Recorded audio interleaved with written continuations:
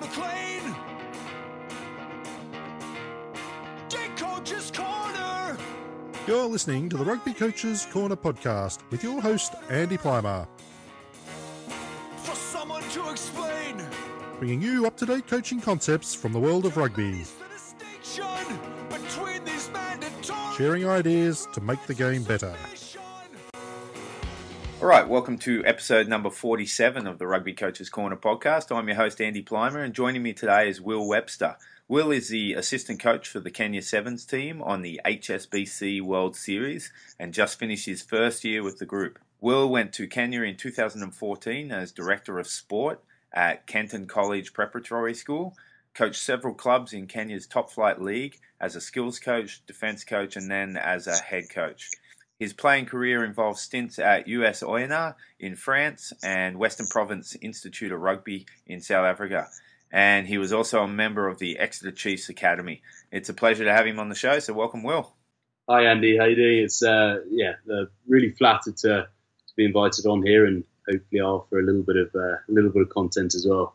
Yeah, no worries. No, it's good to have you on, and this is actually round two. We had some technical issues, so I want to thank you again for doing a re-record and coming back on. No, pleasure. All right, sweet. So we touched on your coaching and playing career briefly there in the intro. Can you go into a bit more detail about probably your playing history and then how that transitioned into coaching? Yeah, sure. I've just turned 27, so it's not a particularly extensive journey so far, and it won't take me too long. But I, as you said, sort of was fortunate enough to play in France and then South Africa, and was a pretty average player, I think it would be fair to say, but absolutely loved the game, loved working hard, loved sort of the process that went into getting fit and getting ready to play, and really enjoyed that. And I think as a player without any great physical advantages, I wasn't quick, I wasn't strong, I wasn't particularly fast. It was my understanding of the game that probably meant more, or something that I had to do to catch up with the rest. So really enjoyed playing, and I think so that aspect and the process of working hard, I've tried to take into my coaching. So during my career, I spent a bit of time in South Africa and France, as I said, and then was fortunate enough to end up at Birmingham and Solihull Bees for a couple of years in the Championship, which is the second tier of English rugby. And there I was coached by Russell Earnshaw, who I know's been on the podcast. Yeah, and, for sure.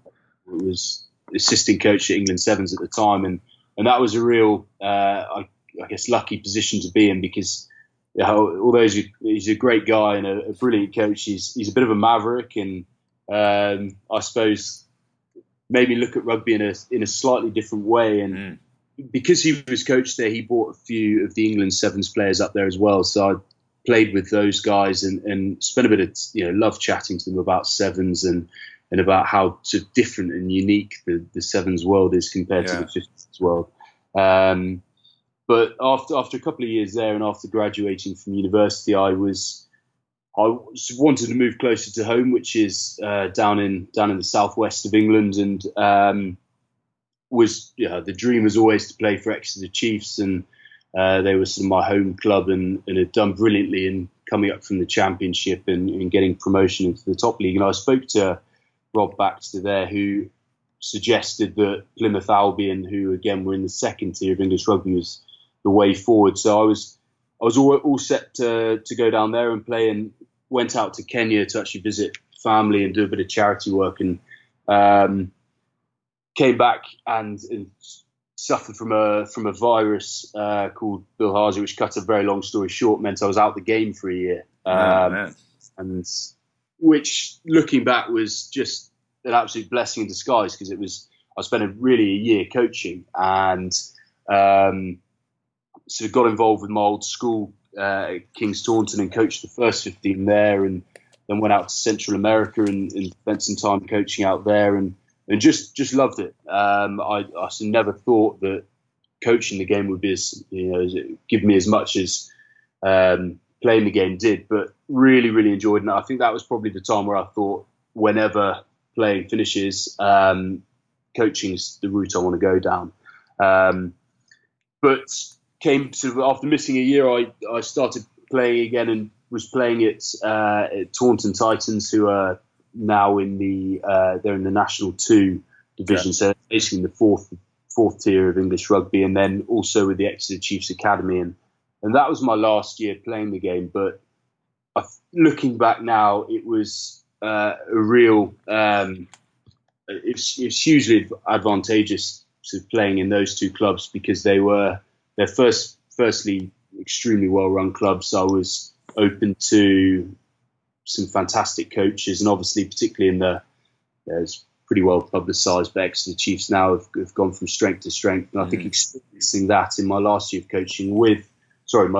playing with coaching at the forefront of my mind was I was very fortunate to do so. So that year I did a PGCE and went out to Kenya, and I guess went out to Kenya to hopefully put myself in a position to get experiences that I perhaps wouldn't get in England, and initially went out there and, as you said, sort of coached a number of different clubs and tried to clock up as many coaching hours as I possibly could, and did a number of different roles and absolutely loved it. And that sort of led me to the position I'm in now with the Sevens team. And it's been a fairly short journey, but I'm in a fortunate position now, and I think it's just something I'm trying to make the most of. Really, really enjoying it, and hopefully, if I'm good enough, I'll make it, and if not, I won't. So yeah. Ah, cool. That's awesome. It sounds like a good variety of experiences, both as a player and a coach. And Kenya must be quite the rugby landscape compared to anywhere else in the world. For those who don't know the Kenyan rugby landscape, what's a bit of a description of it? Is it mostly based out of Nairobi, or are there a few teams elsewhere? Yeah, it's different. It's probably quite unique, but it's mostly based out of Nairobi. The majority of the top level clubs are in or around Nairobi, which is a bit unusual, because I think the majority of the players actually originate from Western Kenya, sort of come into Nairobi, and either purely for rugby or for work. But I think it's an interesting structure. It's very little is played in schools, particularly in junior school.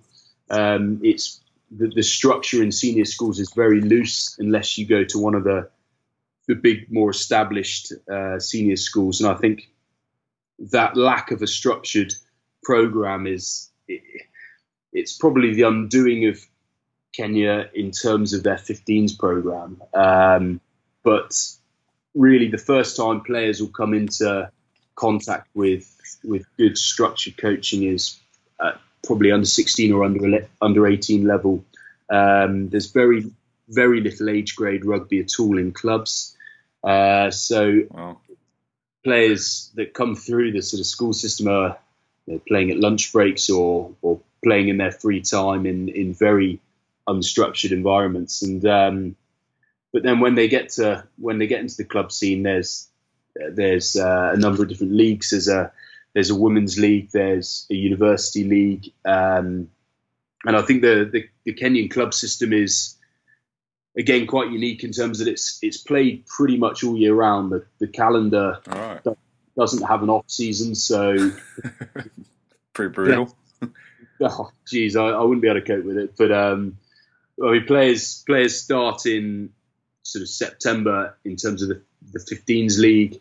The 15s league will finish in about May time, and within that, there's a few 10s competitions and a few 7s competitions thrown in there.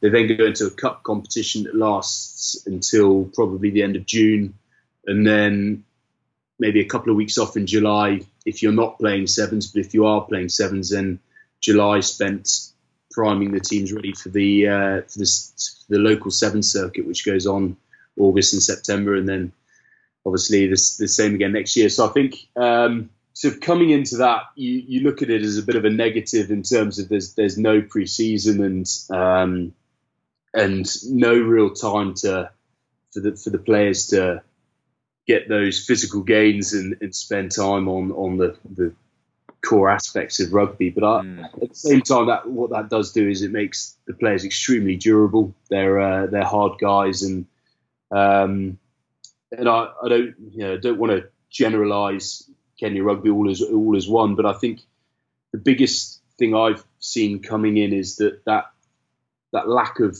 early years coaching, particularly as they're growing up, and what I'm used to in the UK, all the way from sort of under 9s up to under 15s. Those really important years they miss out on, particularly in the coaching. So I think you can probably see that in many respects in terms of the core skills and the game understanding. And to be honest, probably the coachability of a lot of the players, because they're not used to being coached. It took me a bit of sort of time to pinpoint the issue, but I think the ability to give feedback and players' ability to sort of subconsciously take on that feedback during coaching sessions is a little bit backwards. But no, certainly you look at the scene in Kenya, and they're, as I said, extremely durable, extremely physical, very strong, very hard guys, and they're players because of their background. They've got a very good natural fitness level, and I think it's just about trying to the challenge is to try and transfer that into rugby specific fitness. But it's been an eye-opener. Really enjoyed seeing it, and I think the lack of structure is one thing, but the fact that they're still competing on the World Series and have done for any number of years is a testament to the players they're producing. Yeah, I agree, and I love watching them too. They're just totally different to anything you've ever seen. So it's great to have them on that tour. I think it's awesome. Last time we chatted, you mentioned that along with the limited amount of coaching that they've had, that they're actually exposed to a fairly limited amount of sports, and that affects all things from basic skills, transferable skills, to decision making and those kind of things. You mentioned some stuff you do in terms of trying to upskill the group. Do you want to talk about that again? Yeah, sure. I think because a lot of schools, a lot of clubs in Kenya are limited in terms of their equipment, in terms of their coaching. What you're generally dealing with is coaching sessions or lessons that have a huge amount of children in there, or young players in the sessions, but without the equipment. And therefore, a lot of the sessions will be, if they're rugby sessions, they will be 15 on 15 or large number versus large number rugby sessions. But what they don't have is structured crossover sports. They don't do much cricket. They don't do baseball, they don't do tennis, whatever it might be. And I think whilst you sort of take for granted, certainly my experience in English schools, children know how to catch a tennis ball, children know how to bounce a basketball, they know how to spike a volleyball or whatever it may be. There isn't that knowledge in Kenya just because of the experience they've had. So I think in terms of the skill sessions we do, even now with the senior sevens team, we do a lot of crossover sports. So it might be that we get involved with basketballs or volleyballs or tennis balls, or just incorporate a number of different balls into fairly simple skilled sessions, but sessions that expose the players to different balls or different games, or 360-degree games, that sort of thing. So that's been a challenge, and but I think with that, the positives of doing those sort of games and incorporating that into skill sessions is you can have a lot of fun, and players really enjoy doing it. Some of the more amusing sessions we've had have involved a cricket bat or a tennis net, and players really enjoy it. And I think if you've got that end goal of just trying to, I suppose, open players' eyes to different sports and open their skill sets to different challenges, then you've got that. But it was certainly something that I probably overlooked in terms of going in and getting involved in clubs. But it's a real challenge, and I think those core skills, if they can replicate that with smaller balls or under pressure of multiple shape balls or whatever it might be, if they can do that in skill sessions, then handling a rugby ball obviously becomes a lot more straightforward.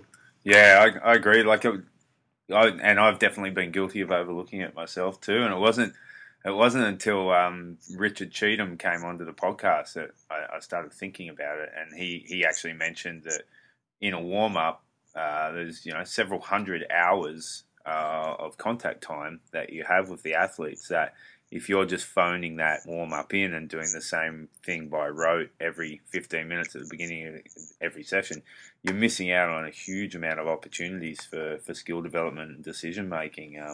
So yeah, I have a great time like making up games and stealing games and stuff like that, and definitely the athletes enjoy it too. No, I totally agree. And I think even now we will be in whichever tournament it is, and in the morning the strength and conditioning coach normally likes to take the boys out for a bit of a primer, I suppose many people sort of call it, or a warm up. But we'll always go out with a tennis ball and a tennis racket and play a few games that boys really enjoy. It takes the pressure off. It puts smiles on faces. But I think again, it's really, really important to get the players, as many as you said, get them involved as much as you possibly can, and really sort of utilise even the down times that you have with players, and putting it into a club perspective, whether it's a bus journey or it's at a hotel overnight. I think you can really use that time to have fun, create a bit of a team culture, and put smiles on faces. But actually, what you're getting out of it is really useful skills, hand-eye coordination, or whatever it may be. Yeah, no, I agree. Okay, so a lot of your earlier coaching was in the 15s part of the game, and now you're fully into the 7s coaching aspect. How's that transition going from one to the other? Was it challenging, or was it more that you've always been a fan of the game, so it was a bit simpler and just you had to make some adaptations? Yeah, I guess a bit of both. I played a bit of 7s when I was still playing, and coached a bit of 7s on the sort of club circuit, as it were, when I first got out to Kenya. But there are certain aspects of 7s you can't get away from. It's it's obviously a really unique game, and some of the statistics are very, very different to 15s in terms of the kilometres players travel in 14 minutes, and they're covering 120 minutes a minute, and 120 meters per minute, and heart rate is in that top 10% for pretty much the entire time they're playing. And probably my delivering of sessions and my session planning had to change, because although the strength conditioners all look after many aspects of the physical training, you've still got to replicate what you're doing in training to a game. So we probably train for a shorter amount of time and pack in a little bit more into that session, or certainly drive the players a little bit harder than what they might have been used to in 15s. So the intensity of sessions has certainly gone up, and we try and get more high-speed training within those sessions. We try and include a number of different multi-involvements for players. So what we don't do a lot of is purely attack or purely handling, but try and involve a bit of ruck, a bit of defence, a bit of attack, because the transitions are so quick in the game of 7s. And probably something that we've really tried to incorporate as a coaching team, myself and the head coach, is increasing the players' ability and their comfort in transitioning from defence into attack, or vice versa. And I think those first few seconds after a turnover in 7s is massive. So whether that's you lose the ball and you're trying to shut down the space, or get a ruck so you can have some sort of organisation, or whether it's getting off the floor to get into support, or moving the ball away from the transition zone, that's something that we try and incorporate a lot into our training. And then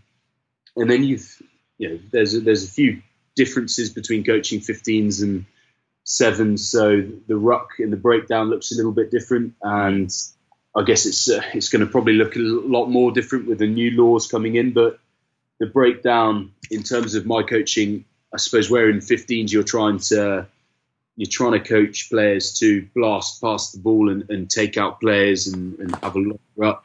In sevens, what you're trying to do is trying to get them to clear the threat, but then lock into the rucks. You're only committing one player in that breakdown, and that's slightly unique to sevens. And I suppose aerial skills, and with the restart being so important in sevens, we spend a lot of time on our aerial skills. And I think probably one of the big lessons we took out of last season was we didn't have enough. We didn't have as many options as other teams did at the restart. We had one or two players who were very good at the restart, but what you really want to do is develop everyone so they're of equal threat in the air, and therefore it's a lot harder to defend at restart time. So those are probably specific areas that are different to 15s that I've had to spend a bit of time doing. And then just the way in which I suppose the week's structured and how training is structured, whereas in 15s you might play on a Saturday and players are quite sore and you generally rest them or recover them Sunday and Monday. 2 days of sevens and the warming up and the cooling down and then obviously the playing time takes a pretty big chunk out of the players. So we're very limited in terms of the amount of time between tournaments that we can spend. So it might be that we have one session early in the week that we incorporate recovery into it, but it's very much a clarity or a walkthrough session. And then it might be that you only have one or two rugby sessions after that. And the challenge is to look at what happened the previous week and find out what we did well, what we did wrong, and then looking at how realistically what can we fix, and trying to work out in terms of the time you've got your maximal returns might be from that, and then putting that into practice. So it's been really interesting, and I think it's obviously sevens is hugely dependent on a high level of skill, and we've got a lot of work to do in that area. I think the catch pass, the identification of space, probably putting our individual skills within a game plan. We've got a lot of progress to be made, and we'll continue to do that. But it's been really good. I've really enjoyed it, and I think personally as a coach, you've got to be efficient at coaching the real basics in the game, and that catch pass, the tackle, the breakdown, the restart may be pretty basic skills and sometimes overlooked in 15s. They're pretty crucial within the sevens game. But at the same time, I'm really trying to stay in touch with the 15s game, and I certainly wouldn't want to be pigeonholed as a sevens coach like some coaches have been. And I think it's really important to keep looking back at 15s and take trends from 15s into sevens. And I'll be really interested to sort of see how, particularly with the breakdown laws coming in, how they're interpreted by different coaches and different teams. And that'll be interesting to see. Yeah, I think both games offer a lot, and and I tend to spend most of my time watching 15s, but every time I watch sevens, there's something that pops out to me that's, like you said, it's a different game really, and I think both as coaches both can really help you. Yeah, definitely, and I think it's not just rugby. I know you've had a lot of people on your podcasts of late that have talked about other sports and taking things from other sports, and I think that's really important. I think there's a huge amount that you can cross over into rugby and bring into rugby, but certainly the sevens is a very I found it a very isolated version of 15s, and it really puts players into the spotlight in terms of their individual skills. Yeah. And I think sevens it's probably become a more specialist sport than it was 5-10 years ago, and players now have to be good at everything. They can't just be a fetcher, and they can't just be a good attacking player. You really got to have an all-round player, and that's the challenge for me as a coach and for us as coaches in Kenya, is rounding off those players to be good all-round players. Yeah, for sure. You mentioned a few of the highlights there of your first year. obviously pretty excited about the upcoming season. And last time we chatted, you mentioned that for the first time ever, you're actually going to have a pre-season with the guys. You want to talk a little bit about that and how that's shaping up? Yeah, it's there are a few challenges in Kenya, and like with most nations, you've got your various challenges. But I think for the last 3 or 4 years, players haven't had a pre-season, and their contracts have ended in May after the Twickenham Sevens, and then haven't been renewed until probably a month out from the season. Wow. Obviously, there's not much you can fit in a month, but we're fortunate enough this year to have the players contracted as of now, sort of August, and they've been in doing medicals and everything. So we've now got a 2-3 month pre-season, which will be brilliant. So we've spent a lot of time planning and a lot of time focusing on what went on in last season and how we need to improve and where we need to improve, and trying to bring in also some new players into it and increase the player pool. And next year is quite big not just with the World Series, but with the Commonwealth Games and the Sevens World Cup in San Francisco as well. So it's going to be a really full-on year when we start. So the next few months will be great in terms of the preparation time that we're afforded. Yeah, and you mentioned bringing new players in. That also must be challenging to develop that kind of identification network in Kenya. And how has that worked in the past? What's been successful, and what are some of the challenges there? Yeah, so you look at the 15s game in Kenya, and you go to watch a club match, and actually it's so unstructured that at times it looks like sevens, which is an interesting way of watching it. But actually, as coaches of a sevens team, it's very easy to see which of the players could make very, very good sevens players. And the head coach, Innocent Samuyu, who's a Kenyan, is fantastic at spotting young players coming through. So we've got a number of players that we keep tags on and we watch regularly in the 15s game, and then obviously the sevens game as well. So whilst we've got our core squad at the moment of about 13 players, we'll be inviting different players in to come and spend different amounts of times and sort of assessing them in terms of their core skills, and then trying to introduce how we're trying to play to those players and see how quickly they pick things up and how well they adapt to being put into that high pressure scenario. And last season we uncovered 3 or 4 players that then were exposed to World Series Sevens that came through it fantastically well, and guys like Brian Tanga and Derek Meyer, for anyone who watches the Sevens regularly, are really, really young guys, but in a very short period of time showed that they could play sevens at that level quite comfortably. So that was really pleasing to see, and I think certainly one of the highlights that I found in terms of the coaching is when you get young guys and you spend quite a lot of time focusing on various aspects of their game, and then they show that they can do it in the World Series. And I think they've got huge futures, and hopefully before now and next July with the Sevens World Cup, we'll have blooded a few more players, and the Kenya national team will be in a much stronger position as a result. Sweet, yeah, it's exciting, and it's still a while away, the Sevens season, but I'll be looking forward to seeing how the boys go, and definitely keeping an eye on those 2 guys that you mentioned. You're just about to hop back on a plane back to Kenya. You've just had a few weeks back in the UK. Did you try and tie in any professional development over that time? And if so, what did you go for? Yeah, definitely. Obviously our season finished in May. I then had a couple of months back in Kenya.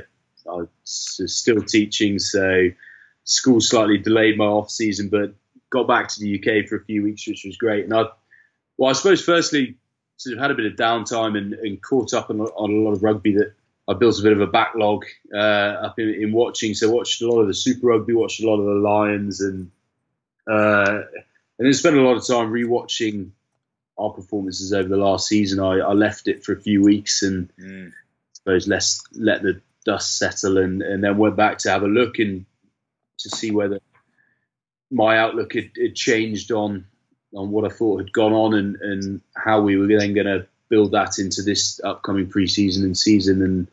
And so, as I said, spent a lot of time planning this pre-season, but I've also tried to get about a bit. So spent a few days with Bernard Jackman down at Dragons and seeing how he was settling into things down there. And Sweet.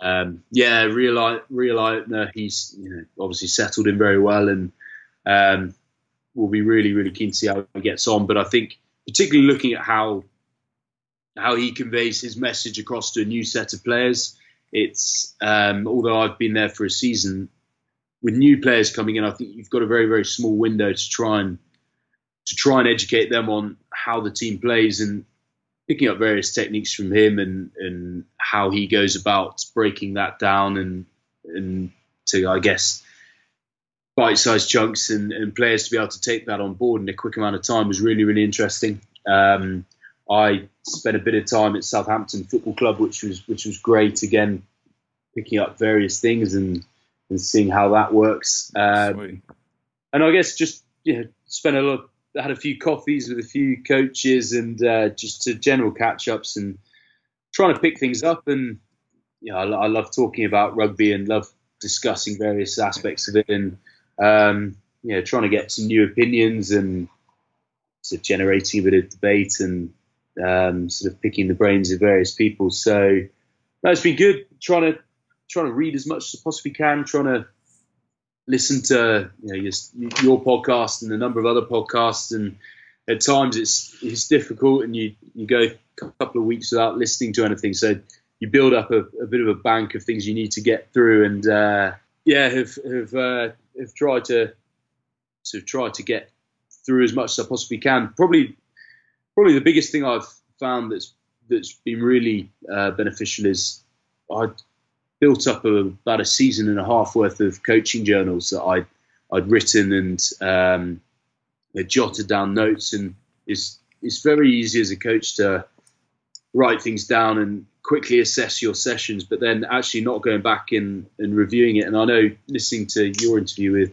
with Dave Vessels a few weeks ago, his whole approach to actually video analysing his performance and encouraging his coaches to do the same, I thought that was brilliant, and that's certainly something that I'm going to try and incorporate. But actually, the biggest thing I found was I've tried to, over the last year or so, ask players after sessions and question players about the session we've done and the session that I've run, and asked them various questions about it. Pretty simple questions, I guess, but questions on the message that I was trying to deliver, or whether the session was challenging enough, or what the key learning that they took out of was. And I scribbled some notes down of their responses, but hadn't actually paid much attention to it. But I think the last few weeks have been great to go through that and see what they said. And I think it's something that I didn't do initially, because I suppose I was a little bit nervous as a young coach going in, wanting to display those not weaknesses, but vulnerability, or I guess so. But I think actually when you're dealing with players who played 300 plus sevens matches and have spent a decade on the World Series, you're missing a massive opportunity not picking their brains. And I think fortunate enough that some of the players that I'm coaching at the moment have got huge amounts of experience, and actually you can ask those questions and you can use those questions really beneficially, and it'll probably change the way that I coach going forward. You can ask those questions and you can use that feedback, but I think it still falls upon me and coaches to know what you're doing well enough and know what you're talking about inside and out. And I try and spend a lot of my time learning about what I'm doing and the message that I'm going through, so that when I'm delivering a session, you deliver it with confidence and sort of clarity and conviction, but at the same time being able to say I don't know something, or being able to admit that you want someone's opinion on something, or you want a player's feedback on a session. So one of the discussions I had last year with our head coach was actually around Kenyan culture, particularly in rugby.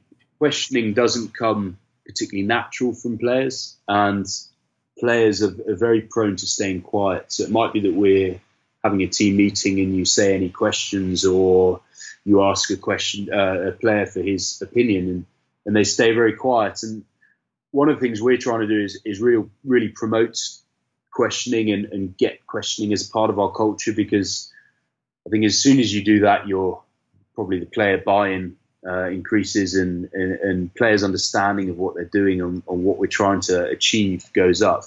So in terms of me not being a role model, but leading that questioning and in asking the players, and it's something I try and do on a one-to-one basis if I'm on with a player, and constantly try and ask questions and what are your thoughts on this, or what was your thought process here on this clip, or what did you see in this scenario that made you make that decision? Hopefully by me asking those questions, it'll sort of increase players' comfortability in terms of them asking questions as well, because it's something we've improved on, but we've got a long way to go in trying to create that culture where players do feel comfortable enough to ask questions and share opinions.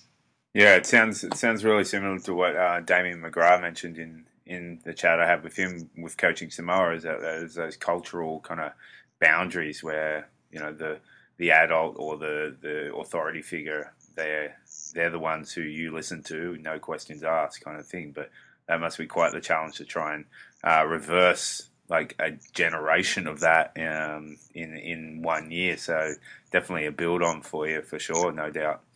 No, definitely. And I mean, as Damien said, I've spoken to him about it personally as well. I think you're right in terms of that's the Kenyan mentality. They're extremely respectful people. They're extremely polite. They're extremely quiet around not people of authority, but coaches and that sort of thing. But it's probably even more so from the rugby.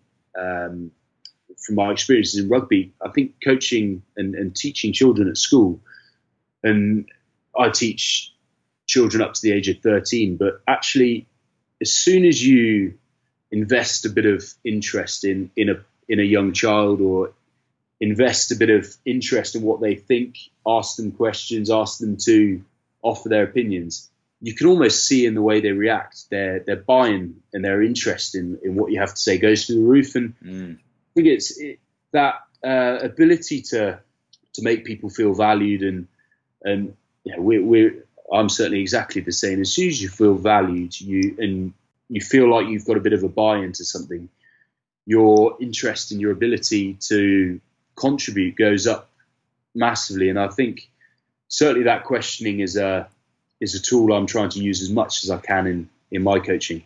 For sure, awesome. All right. Well, we always end the show with the same 4 questions. When you were a kid growing up in England, who was one of the players that you looked up to and really respected and wanted to emulate a little bit?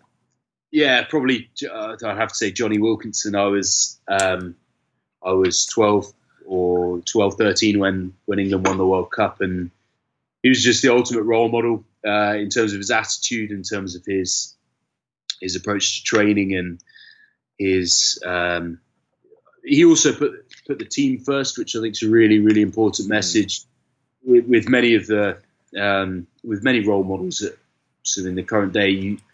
It's quite tough to find someone who is the sort of all-round package, and I think he very much was. And I listened to every possible interview with him, every newspaper column that was written about him, and every match he played, and tried to emulate him, and he was a fantastic role model. So yeah, definitely say Johnny. Cool. Yeah. Well, you said that last time, and you mentioned the World Cup last time. I'd hoped you would have changed that for this interview, but that's fine. No problems. We'll go with that.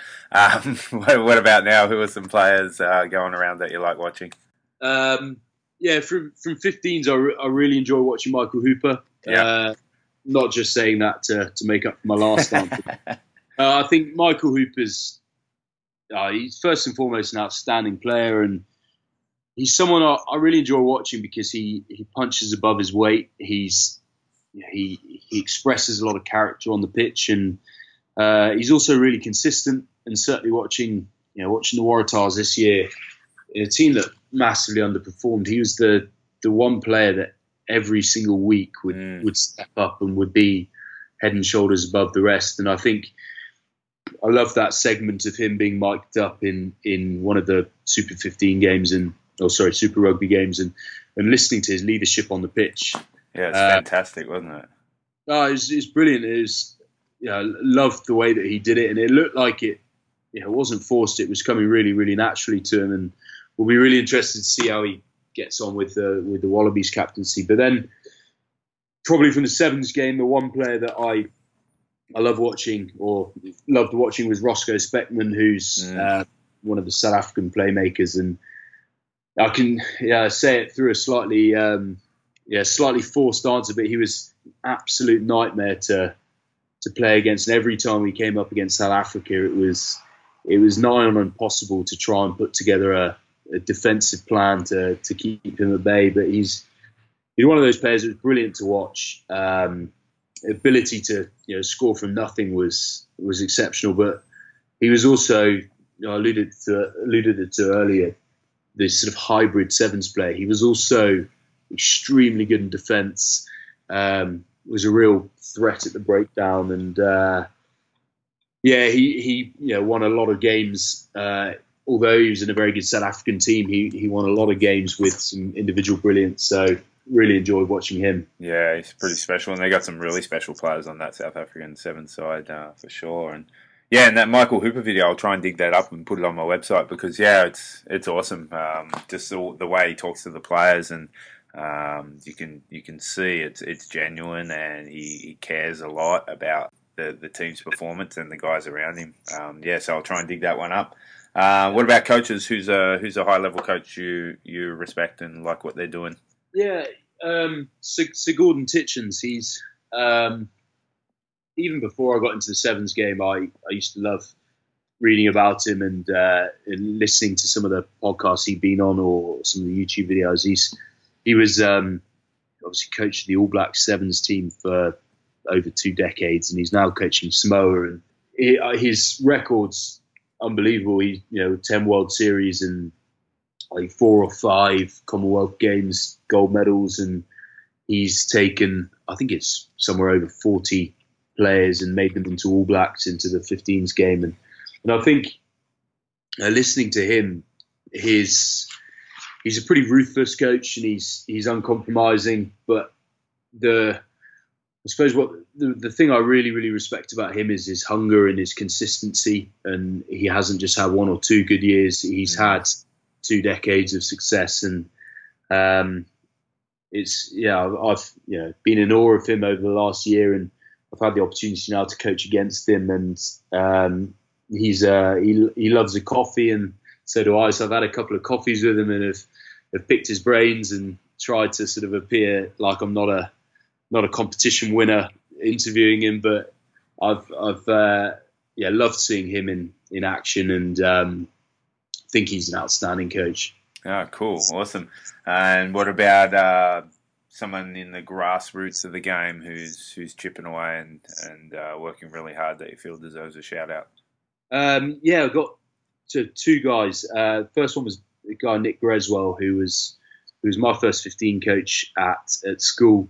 And really, he had a massive impact on me, fostered the love of the game in me, I think, in many respects, and also gave me my first opportunity in coaching in the year I had out of playing, and invited me back and gave me a lot of responsibility. But as a coach, he's one of those coaches who's got the ability to put a lot of trust in players, even at school level and 17, 18-year-olds, and he gives players responsibility and gives players sort of control of the team, but whilst always maintaining control and overseeing everything and having that final say. And he was someone we respected massively at school, and I chat to him fairly regularly now, and I think he's a brilliant coach. He's just headed back up into North England. I think will be back involved with Newcastle Falcons in their community programs there. Awesome. But it's a brilliant coach. And the other one is a guy, Chris Brown, who coached me in my last year as a player at Taunton Titans. He's a forwards coach and was just the most enthusiastic guy on the training pitch. And that enthusiasm rubbed off on everyone. He loved what he was doing. He was, I'm pretty sure he was not all there in the head. He was crazy in terms of his methods. But he just loved it. And I think the thing that struck me most about him was his ability to really instill a positive approach on everything we did, and even the players that weren't selected in a match day squad or that week, he'd give them more attention than the guys that were selected. So I remember being sat down and being told I wasn't playing, but he'd then done a 5-minute presentation on either my previous game the week, and it really individualized and would then work with you massively hard on your one-on-one work-ons or after the session or before the session. I think it's a real challenge as a coach to keep everyone positive and the guys who aren't playing. It's a real challenge to keep them motivated and keep them working towards something. And that's something now that, as an assistant coach, I think I'm in a good position to. I don't have overall say on the team, and therefore I can go back to players who aren't involved and show them a bit of care and a bit of credit for what they are doing, and try and get them into the starting team. And he did it brilliantly, and I've spent a lot of time thinking back to what he did and carrying on some of those techniques. Yeah, that's great. That's a awesome way to end the show, and it's always one of the tougher things of coaching is telling a player that they're not actually going to play that weekend. So yeah, some good lessons there, and thanks for sharing it. So yeah, all the best with getting back to Kenya and prepping the guys for the HSBC season. I now have 3 favourite teams: Australia, Canada, and Kenya. So I'll be supporting you guys over there, and yeah, thanks again for coming on for a chat. Brilliant, thanks Andy. No, thank you very much for having me. Yeah, no worries. Awesome, cheers. Thanks for listening to the Rugby Coaches Corner podcast. If you enjoyed the show, please leave a review via iTunes and keep listening for the next episode. You can also follow us on Twitter at RugbyCoachSCNR or via the website at therugbycoachescorner.com.